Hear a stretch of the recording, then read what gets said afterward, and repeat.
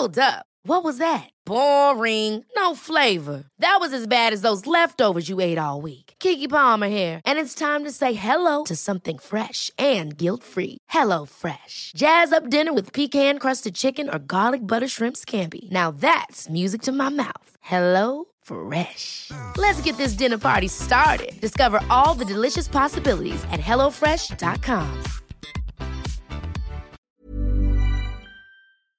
Hormoner är en naturlig och livsnödvändig del av kroppen. Ändå finns det en stor okunskap kring hormoner och vi märker att många inte känner till hur menscykeln eller olika preventivmetoder fungerar. Den här okunskapen kan skapa en rädsla för hormonbehandlingar eller hormonella preventivmetoder och också göra det svårt att veta om och när man ska söka vård för mensrelaterade besvär. Hormoner diskuteras ofta i media, men ibland saknas en vetenskaplig grund för informationen och osanningar och myter sprids och får fäste. Vi på Babys podcast tror att kunskap kring kroppen och dess funktioner bidrar till en stärkt självbild och ett ökat välmående hos kvinnor. Det är ju just därför vi gör den här podden. Kunskap är makt helt enkelt. Därför vill vi tipsa om en hemsida där du kan få den vetenskapligt grundade fakta du behöver och förtjänar. Hormonguiden.se är ett initiativ av Gedeon Richter och är en hemsida framtagen i syfte att öka kvinnors kunskap om hormoner. Som barnmorska och gynekolog gillar vi verkligen den tydliga informationen med bra bilder, strukturerad genomgång av menscykeln och preventivmedel. Gör dig själv en tjänst och skaffa dig mer kunskap om din kropp och dina hormoner. Besök hormonguiden.se.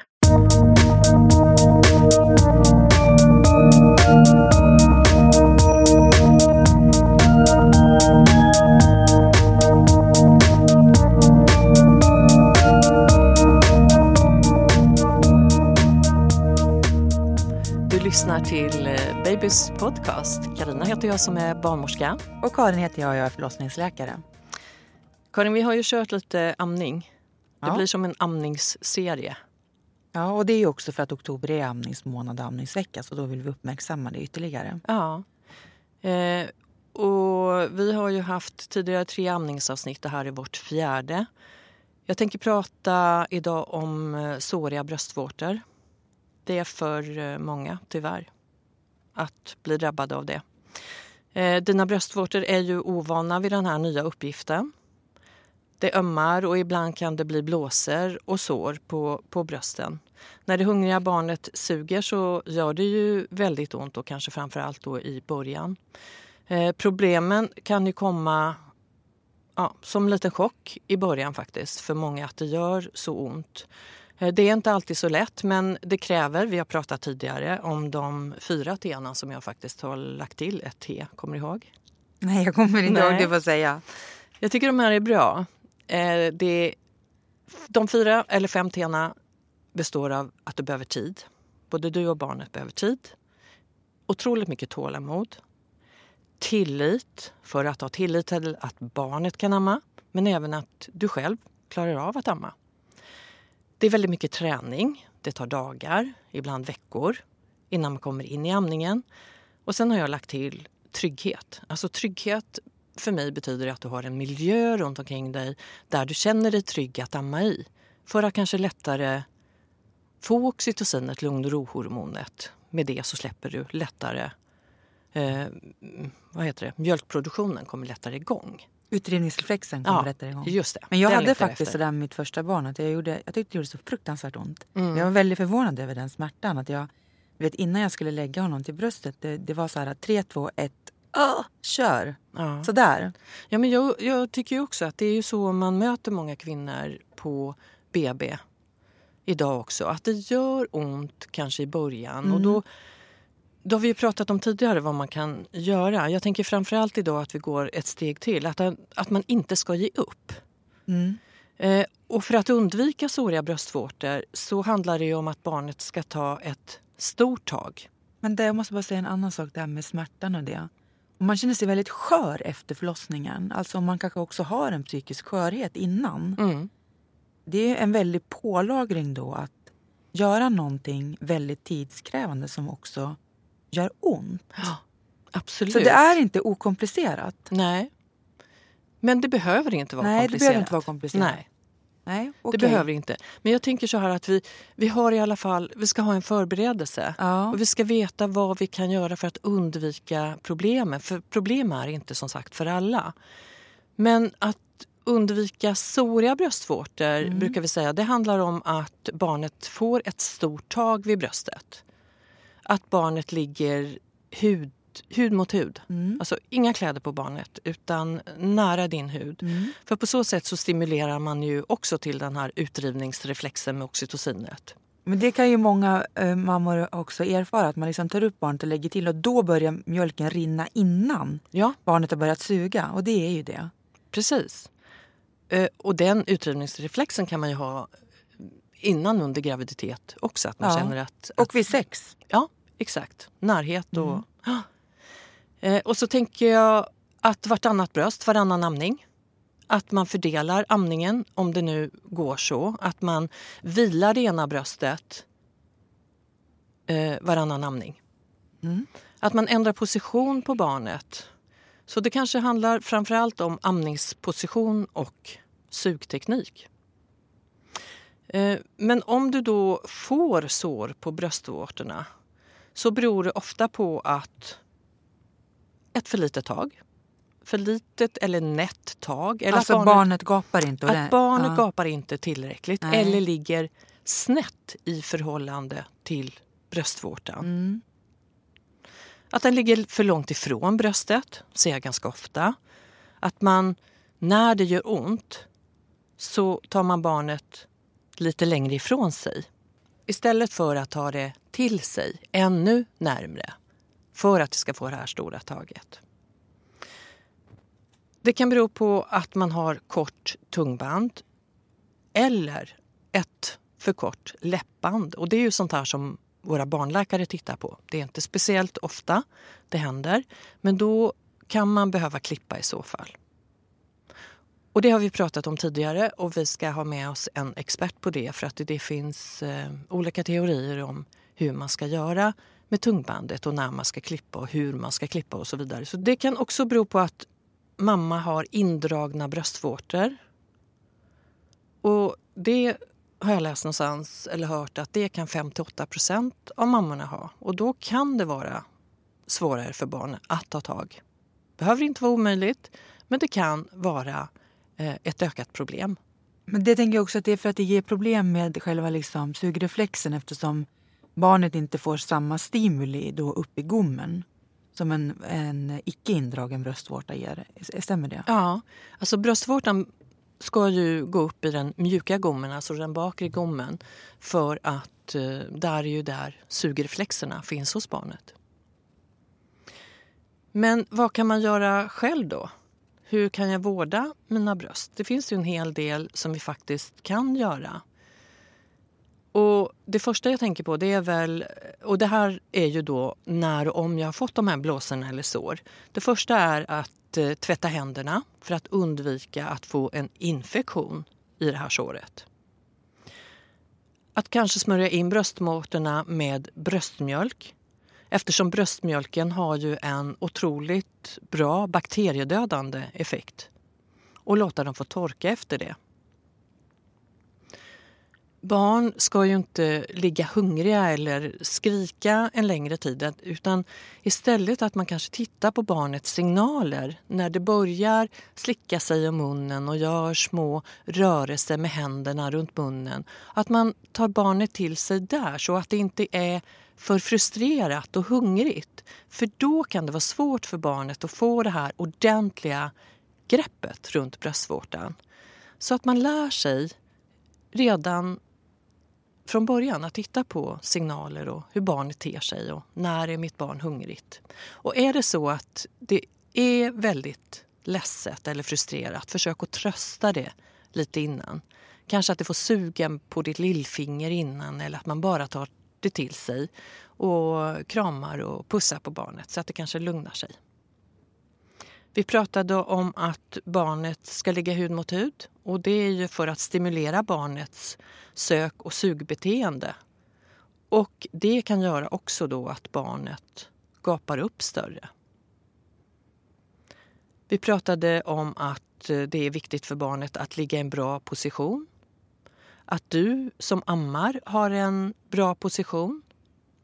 På så sätt med barnets position så kan det vara lättare att få den att gapa upp stort. Att munnen på barnet ska vara helt öppen. Underläppen ska vara vänd neråt och barnet ska så ta ett stort tag runt bröstvårtan och en del av vårtgården. Känns okej? Ja, det känns okej. Ja. Funkar det så för dig? Ja. Mm. Hur länge ammade du? 1 år. Per barn? Ja. Fantastiskt. Jag har sån gräns när de kan gå, då slutar jag amma. Då kan de gå och ta ett kex istället. Då börjar med det direkt efter amningen. Kanske smakportioner som vi har pratat om tidigare.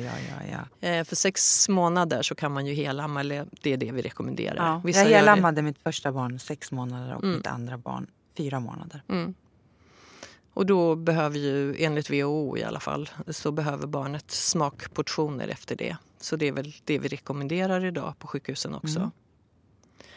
Är det så, jag fortsätter med vad du kan göra själv eller den här självvårdandet om du har då fått sår. Om man vill avbryta amningen för att det gör väldigt ont, om man vill byta bröst till exempel, så dra inte bort barnet från bröstvårtan, för det är väldigt frustrerande för barnet. Det gör väldigt mycket mera ont på dig. Rekommenderar att man tar lillfingret i mungipan på barnet, för att den har ju sugit in liksom ett vakuum. I och med att den släpper på det här vakuumet så kan det vara lättare att ta bort barnet från bröstet och antingen börja om från början eller att ändra till andra bröstet. Och så har jag en punkt eller ett råd som är att låt barnet börja suga på det bröst som gör minst ont. Barnet suger nämligen som allra kraftfullast i början av amningen, innan den så kallade då utdrivningsreflexen har kommit igång. Så att minst ont är det bättre att börja med det bröstet. Du kan ändra på amningsställning, det vi kallar position. Och det kan vara att istället för att ligga ner så kan du sitta upp. Du kan ha en omvänd amning, alltså att du lägger barnets ben bak mot din rygg. Det vi också kallar tvillingamning. Eller det vi tidigare har beskrivit som eller kallas en laid back-amning. På så sätt så får ju barnet tag på lite olika sätt runt bröstet och bröstvårtan. Och man kan minimera risken för att man får sår, men även att det gör ont. Man kan handurmjölka eller använda sig av en bröstpump, och det är för att få igång utdrivningsreflexen eller för att låta bröstet vila från barnets sugande eller ammande. Och på så vis så slipper du det intensiva sugandet då i början av amningen kanske, så att du kan där ta till dig barnet, amma barnet, och sen om du har fått ur någon droppe eller någon milliliter mjölk så kan du ge den här urmjölkade bröstmjölken på sked eller kopp eller flaska direkt efter amningen, eller att man kan spara den till ett senare tillfälle. Och jag tänkte att det är alltid bra att spara den mjölk man har, den egna bröstmjölken, om man nu har pumpat eller handurmjölkat ur den. Den kan du spara i ren behållare eller fryspåsar, i kylen i 2 dagar, alltså 48 timmar.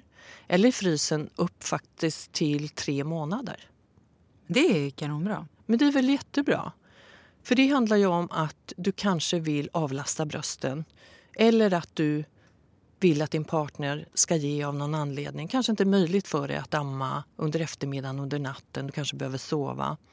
Och på så sätt så kan det ju vara jättebra att partnern kan få en möjlighet att ge med bröstmjölk istället för ersättningsmjölk. Men innan man ger den här mjölken så ska den ju tinas, och det gör man inte på något annat sätt än i rumstemperatur. Och sen att man värmer den i en kopp eller liknande med varmt vatten, så man kör inte i mikron eller kokaren eller på något sätt. Så kontrollera temperaturen innan du ger den här mjölken till barnet.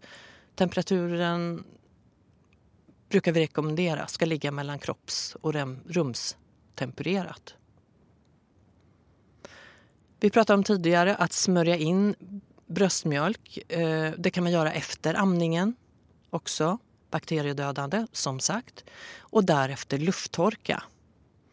Man kan ha eller jag tycker alltid man ska säga lufta, men också bära sköna klädesplagg, tröjor. Lösa sköna tröjor, bomullsmaterial, ingen syntet som sitter åt. Och man kan ha en stödjande amnings-BH under. Brösten ska då alltid hållas varma och torra. Och man kan använda amningsskydd för att hålla dem torra. Men att när de är fuktiga, de här amningsskydden, så byt ut dem. Så att, vad är amningsskydd för någonting? Ja, men amningsskydd är pads kan man säga. Mm. Finns engångsmaterial och det finns tvättbara flergångs som man kan använda. Som man lägger vid bröstvårtan för att de samlar upp då det här fuktiga. Mm.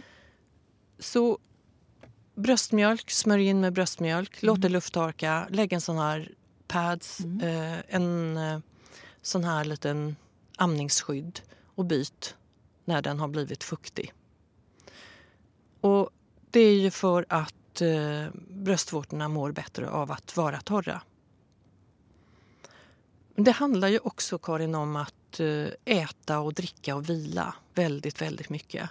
För det är en viktig läkningsperiod och det är viktigt att vi mår bra, har ett bra välbefinnande och har en bra miljö runt oss. Det ska vi försöka värna, vi som jobbar på sjukhusen, men också sen när vi kommer hem. Och någonting annat som är jätteviktigt, och det är ju partners stöd. Partner eller närstående eller från oss vårdpersonal. För att man får precis det stöd, råd och tips som man behöver. Idag lever man kanske inte bor i samma stad som sin mamma eller sin moster. Man kanske är väldigt ensam. Man kanske inte har så många att vända sig till. Nej. Kanske inte kompisarna har fått barn ännu.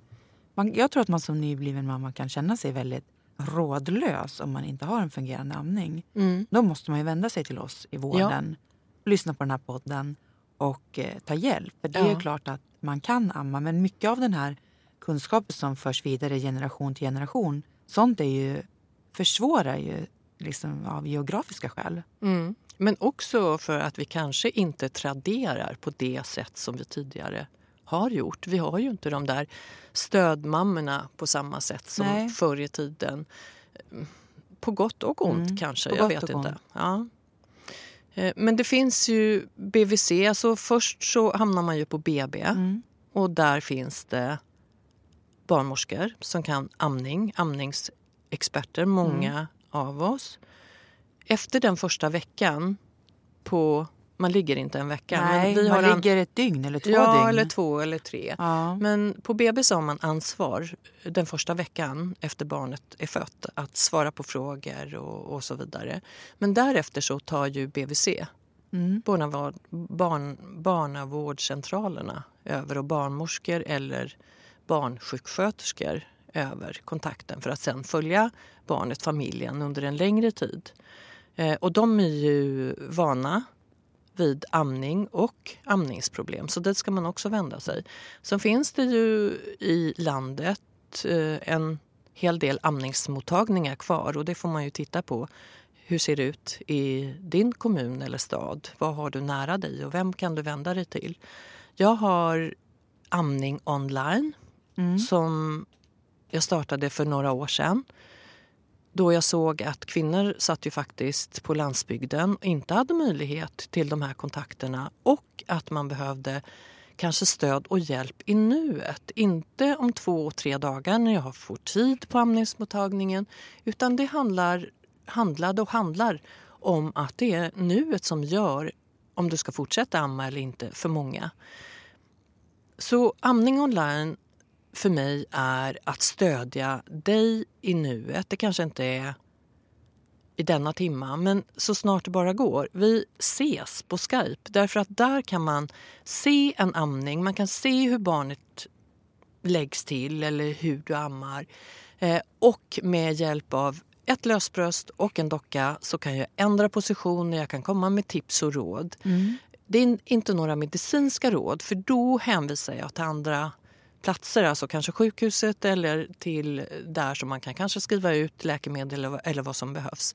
Men det här är liksom en stödjande linje där vi gör skillnad för väldigt många varje vecka. Så Amning online, väldigt enkelt att gå in på. En betalkanal, men i sammanhanget en väldigt, tycker jag, liten kostnad. Du slipper att gå någonstans. Du är hemma i vardagsrummet eller i din säng och kan visa upp en amning och dessutom kan fortsätta amma.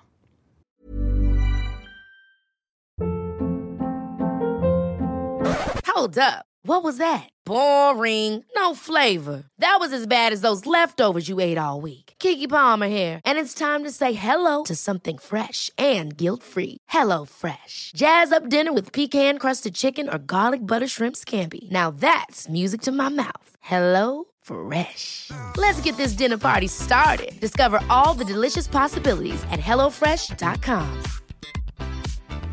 There's never been a faster or easier way to start your weight loss journey than with PlushCare.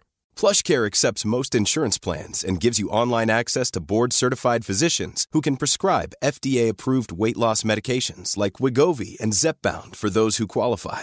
Take charge of your health and speak with a board-certified physician about a weight loss plan that's right for you. Get started today at plushcare.com/weightloss. That's plushcare.com/weightloss. plushcare.com/weightloss. Jag är ju verkligen inte någon amningsexpert, men jag jobbar ju en del ändå med komplikationer runt amning. Det är ju det du ser, va? Ja, det är det jag ser. Och det ganska typiska då, det kan ju vara en kvinna som kommer in till gynakuten. Det kan egentligen vara när som helst efter förlossningen, men kanske efter, ja, vi säger 3 veckor då, när man har kämpat med sin amning och fått såriga bröstvårtor. Och såriga bröstvårtor i sig, det är ju inte farligt. Nej, jag tänkte komma till det. Man kan ju fortsätta amma med det. Ja, man kan fortsätta amma med det. Men det jag skulle säga med de här såriga bröstvårtorna, det är att de blir ingångsportar. För då har man ju brutit hudbarriären. Ja. Och där kan man då bakterier få fäst. Och det är ofta så ens egna hudbakterier. Och då är det stafylokocker, Staph aureus, som mamman blir liksom, hon smittar sig själv. Och först kan det ju vara så att man kanske har lite problem med sin amning. Man får en mjölkstockning och känner sig sjuk. För det är ju en allmän sjukdomskänsla. Men sen när man har de här såriga bröstvårtorna då kommer in, då tar vi en odling. Man tar temp och man tar snabbsänka. Den kan ju ibland vara väldigt hög. För det är infektionsparametrar. Ja, det är infektionsparametrar. Och då tittar jag på båda brösten och ser hur de ser ut. Om det är någon sidoskillnad. Jag känner igenom brösten. Och det man letar efter då, det är om man ser någon speciell rodnad. Eller om det finns något tecken på bröstböld. Och det är inte någonting som kommer på 1-2 dagar efter man har börjat amma. Utan det tar en tid att utveckla det. Då ska infektionen etableras och det ska bli en sån här bröstböld. Och har man fått det, då har man faktiskt hamnat i ett tillstånd som kan vara potentiellt farligt. För att man kan, om det går obehandlat så kan man få blodförgiftning. Och då blir man jättesjuk. Så det man gör då är att den största behandlingen eller den bästa behandlingen, det är att man punkterar bölden, att den tömmer sig. Och då blir man ju av med en jättestor del av infektionen. Och sen så väldigt ofta lägger vi också in och antibiotikabehandlar intravenöst, alltså antibiotika i blodet. Ibland om det ändå är ganska beskedligt, då kan man gå hem och ta vad säger man, Peros, alltså tabletter. Tabletter, ja. Och då brukar det vara en behandling via munnen. Då är det en behandling under 10 dagar. Och det här svarar ju de flesta kvinnor väldigt bra på. Sen är det ju att den här antibiotikan då, heracilinet, det kan göra att barnet får ont i magen, för man antibiotikabehandlar ju även barnet. Så det informerar vi ju alltid om, att man kan få ett lite skrikigare barn och så. Barnet får eget antibiotika? Nej, men alltså det går ju över via bröstmjölken. Via bröstmjölken. Ja, jag menar så. Alla ämnen går ju inte över i bröstmjölken, men det här antibiotikat gör det. Och därav så kan barnet få. Ja, men vi tycker ändå att man ska amma igenom, därför att att inte amma på 10 dagar, det är ju en stor riskfaktor för en fortsatt amning. Så man ska amma trots att man tar den här antibiotikan, men man ska vara medveten. Och dosen som går över till barnet är väldigt låg. Men den finns de facto. Men Karin, bröstböld pratar vi om och det kanske är det värsta som kan hända oss vid amning. Men inte är det så många kvinnor som drabbas av detta? Som drabbas av en bröstböld? Ja. Jag vågar inte säga, jag kan ingen exakt siffra. Men Nej. jag skulle inte säga helt ovanligt. Nej. Jag har ju sett massor av bröstbölder. Men från det här såret som blir då. Ja. Jag sa förut som tips, eller hur kan du vårda? Det är ju tvätta händerna, men förstås också bröstet. Ja. För att slippa de här ingångarna, som du säger, ingång för bakterier att ta fäste. Men vi kan fortsätta amma. Vi ska fortsätta amma. Absolut. Och även om det är blodiga sår så kan vi fortsätta att amma. Det är inte farligt. Nej. Barnet spottar ju ut om den nu får i sig av det här blodet. Så det är inte farligt för barn eller för mamma. Så fortsätt att amma, det är ändå tipset. Men när tycker du att de ska söka då? För bröstböld föregås väl ändå av det här såret? Bröstböld är alltså att man har ett sår i princip en förutsättning för att kunna få en bröstböld. Annars kommer inte bakterierna in. Nej. Om man har liksom intakta liksom mjölkgångar och huden är intakt, då kommer inte bakterierna in där. Så det är förutsättningen. Men sen vad jag skulle säga, det i alla fall rekommenderar jag. Om en mamma har fått en bröstböld och har jätteont på det bröstet, då säger jag, men amma inte på det bröstet om det är fruktansvärt. Nej, då kan man använda sig av bröstpumpen eller att handmjölka. Ja, eller så får det bröstet bara vila. För någonstans är det nästan som att infektionen i sig som är där hämmar mjölkproduktionen. Ja, okej. Det blir inte bra där. Nej. Men sen kan det bröstet komma igång igen och då menar, det är bara att amma barnet på det andra bröstet istället. Det räcker ju alldeles utmärkt. Den kompenserar produktionen då. Så med de här såriga bröstvårtorna, när tycker du att man ska komma in? Är det när man... Feber och rodnad, då tycker jag att man ska söka. Ja, och då söker man gynakuten? Ja, absolut. Man kan börja på sin BVC om det finns en läkare där. Ja. Man kan faktiskt gå till vårdcentral också. För det här är inte några konstiga avancerade infektioner, utan det här kan ju vilken läkare som helst. Men jag tänker att det finns också svampinfektioner. Det kan man få, och det kan ju barnet ha då på sin tunga och smitta mamman, och mamman kan också smitta sig själv. Och där kan det vara väldigt diskreta symptom, men att man har väldigt mycket ont när man ammar. Det är min bild av mamman med svamp. Vad har du för bild av mamman med svamp? Nej, men de ser jag väldigt sällan, måste jag säga. Men var får barnet... Du säger att barnet har svamp på sin tunga. Alltså vi har ju svamp över...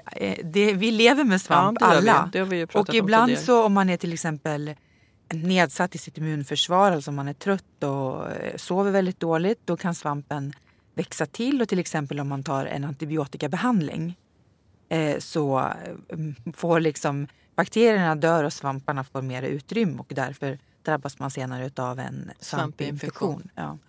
Pratar vi kör här. Här pratar vi kör, ja.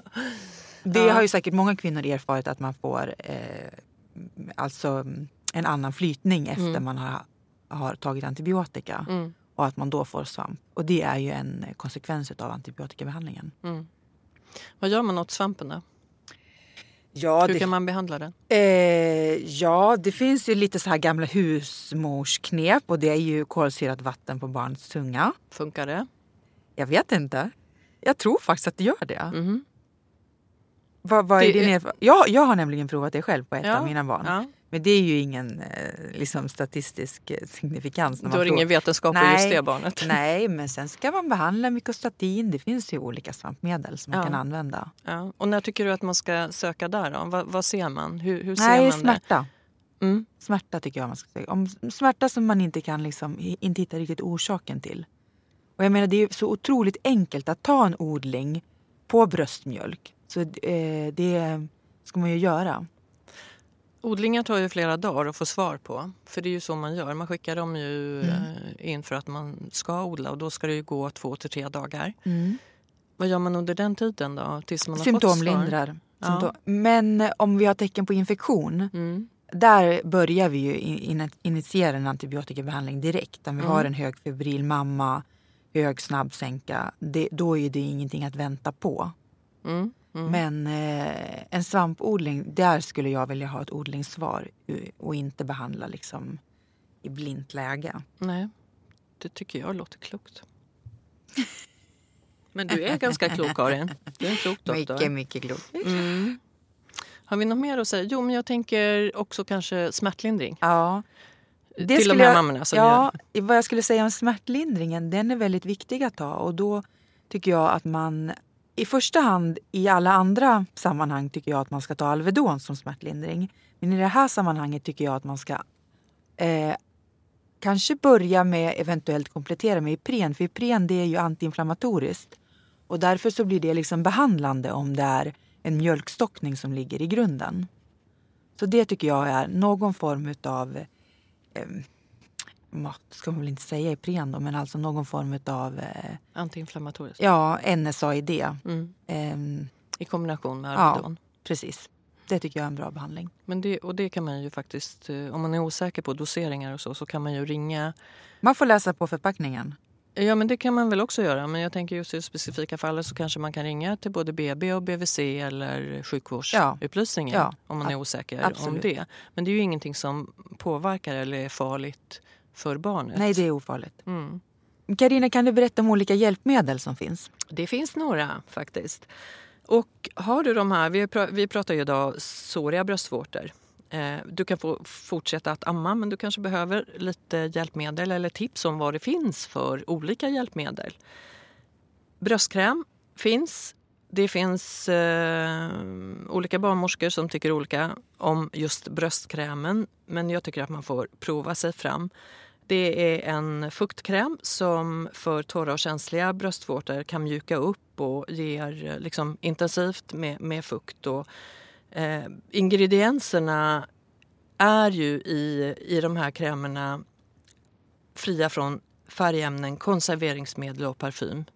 Jag tror att det är så för alla. Man får fråga på apoteket eller där man handlar. Men så ska det vara i de här bröstvårdskrämerna.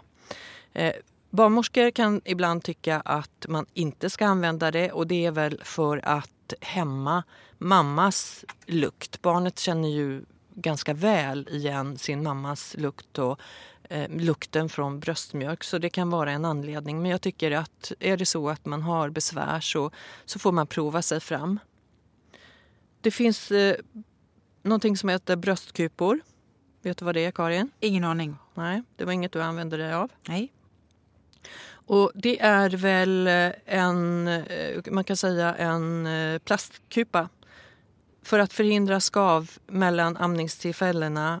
Men då finns det mjuka bröstkupor som bärs inuti bhn för att skydda bröstvårtorna mot irritation och för att samla upp också bröstmjölk. Och då har man några olika sorters bröstkupor. De här är alltså i plast eller silikon eller vad de kan vara. Det kan finnas sådana som är ventilerade kupor, alltså där man har någon typ av perforering. Och det är väl för att att luften ska kunna cirkulera. Och så finns det en som är mera hel i sin form, och det är för att samla upp då om man har väldigt mycket bröstmjölk. Amningskupor pratade vi om, det är de här padsen. Och det är ju då lägger man också i bhn direkt nära bröstet för att hålla bröstvårtorna torra. Och det finns engångs, eller så finns det sån här som man kan använda flergångs och tvätta. Amningsnapp. Vet du vad det är? Ja, det har jag använt, tycker jag är jättebra. Ja, det sa du. Hur funkar det på dig? Nej, det var så när jag hade ont av såriga bröstvårtor så avlastades bröstvårtan. Det var jättebra. Ja. Man kallar det bröstvårdsskydd och man kallar det för amningsnapp. På BB där jag jobbar kallar vi det för amningsnapp. Amningsnapp är alltså en hetta i latex eller silikon, väldigt tunn sån, med som en bröstvårta på, som man då sätter som skydd på bröstet. Vi rekommenderar att man inte gör det första, andra dagen eller så här, man väntar så länge det går.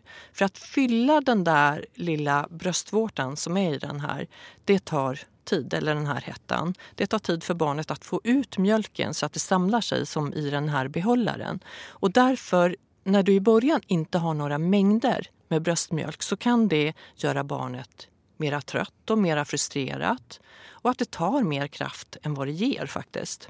Och sår har du ju oftast inte direkt från början. Och förhoppningsvis ingen gång alls om du har liksom rätt teknik och barnet gapar upp och så vidare. Så försök att vänta med att använda amningssnapp. Men ta den absolut när du känner att det är omöjligt att amma på något annat sätt än att ha stöd från den här amningssnappen. Det finns ett område som är fritt på den här amningssnappen. Nu ser de lite olika ut, olika märken. Men näsan ska alltså ligga mot mammas hud, inte mot den här latex-silikonsidan. För att barnet ska känna dofter av mamma. Och amningssnappar finns i olika storlekar. Jag brukar rekommendera att inte ha en liten storlek utan medium eller large faktiskt, stora. De här amningssnapparna använder man vid flertal tillfällen. Man blöter ner dem, väter dem lite först innan man sätter dem på bröstet. Och sen så rekommenderar vi att man kokar dem en gång per dygn. För att de ska hålla sig så rena som möjligt. Det finns som hjälpmedel värme- och kylkuddar. Som man kan köpa, små sådana som man kan lägga på bröstet. Före och efter amning. Kyla för att kyla ner när det är väldigt rodnat, varmt, gör ont. Och värme ibland kanske lite för att stimulera då mjölkproduktionen. Alltså mjölkflödet. Så man får prova sig fram vad som känns bra. Det finns ju, och vi pratade tidigare om bröstpump, finns manuella och elektriska. Vi använder på sjukhuset framförallt elektriska sådana. Men det finns också, det de flesta använder är kanske manuella där hemma när man kommer hem sen. Och det är också för att stimulera mjölkflödet innan barnet börjar amma kanske. Eller om bröstvårtorna är väldigt såriga så kan man pumpa ut. Och jag kan se att barn som är lite sena i sin, det vi kallar sugstart, kan man börja stimulera då den här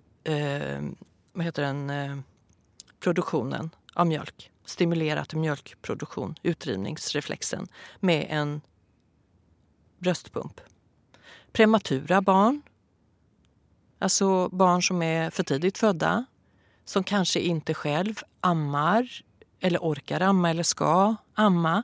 Där kan man använda en bröstpump för att stimulera till senare amning eller att man till och med får ut en mängd bröstmjölk som ges till barnet då via spruta eller kopp eller vad det handlar om. Ja, sked använder vi ofta. Jag vet att det finns någonting som heter Niplet. Och det är om man har väldiga indragna bröstvårtor så kan man prova att använda sig av en sån. Det ser ut som en liten fingerborgslik kopp med plast som man sätter på bröstvårtan och på så sätt så ska den stimulera till att göra bröstvårtan mera tillgänglig. Mera tillgänglig, det är ett bra ord faktiskt. Men ibland så får man se, det finns lite olika hjälpmedel som sagt och du provar dig fram till vad som passar för dig. Det är inte så att alla behöver hjälpmedel. Och ibland så kan man låna av väninnor och så vidare för att se vad som funkar bäst innan man handlar. Men ibland så ska man tänka på att bröstvårtorna kanske helt enkelt behöver vila. Och att av den anledningen så kan man använda sig av den här bröstpumpen. Okej, det finns mycket man kan få hjälp med.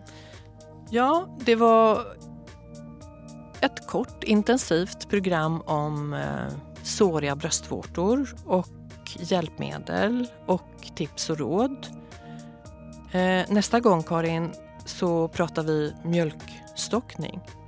För det är en del kvinnor som drabbas av det också. Men det tar vi nästa gång. Okej, ha det så bra fram till dess och lycka till med amningen. Absolut. Lycka till, tro på dig själv, använd dig av de 4 eller 5 T-na också i amning. Och så hörs vi snart i ett nytt avsnitt. Ha det gott, hörs snart.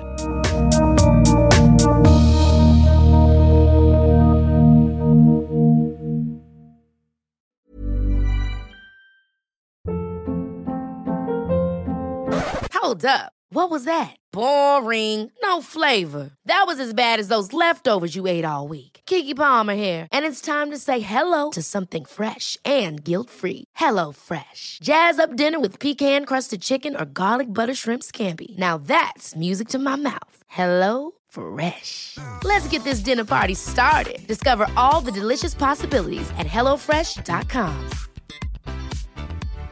Hi, I'm Daniel, founder of Pretty Litter.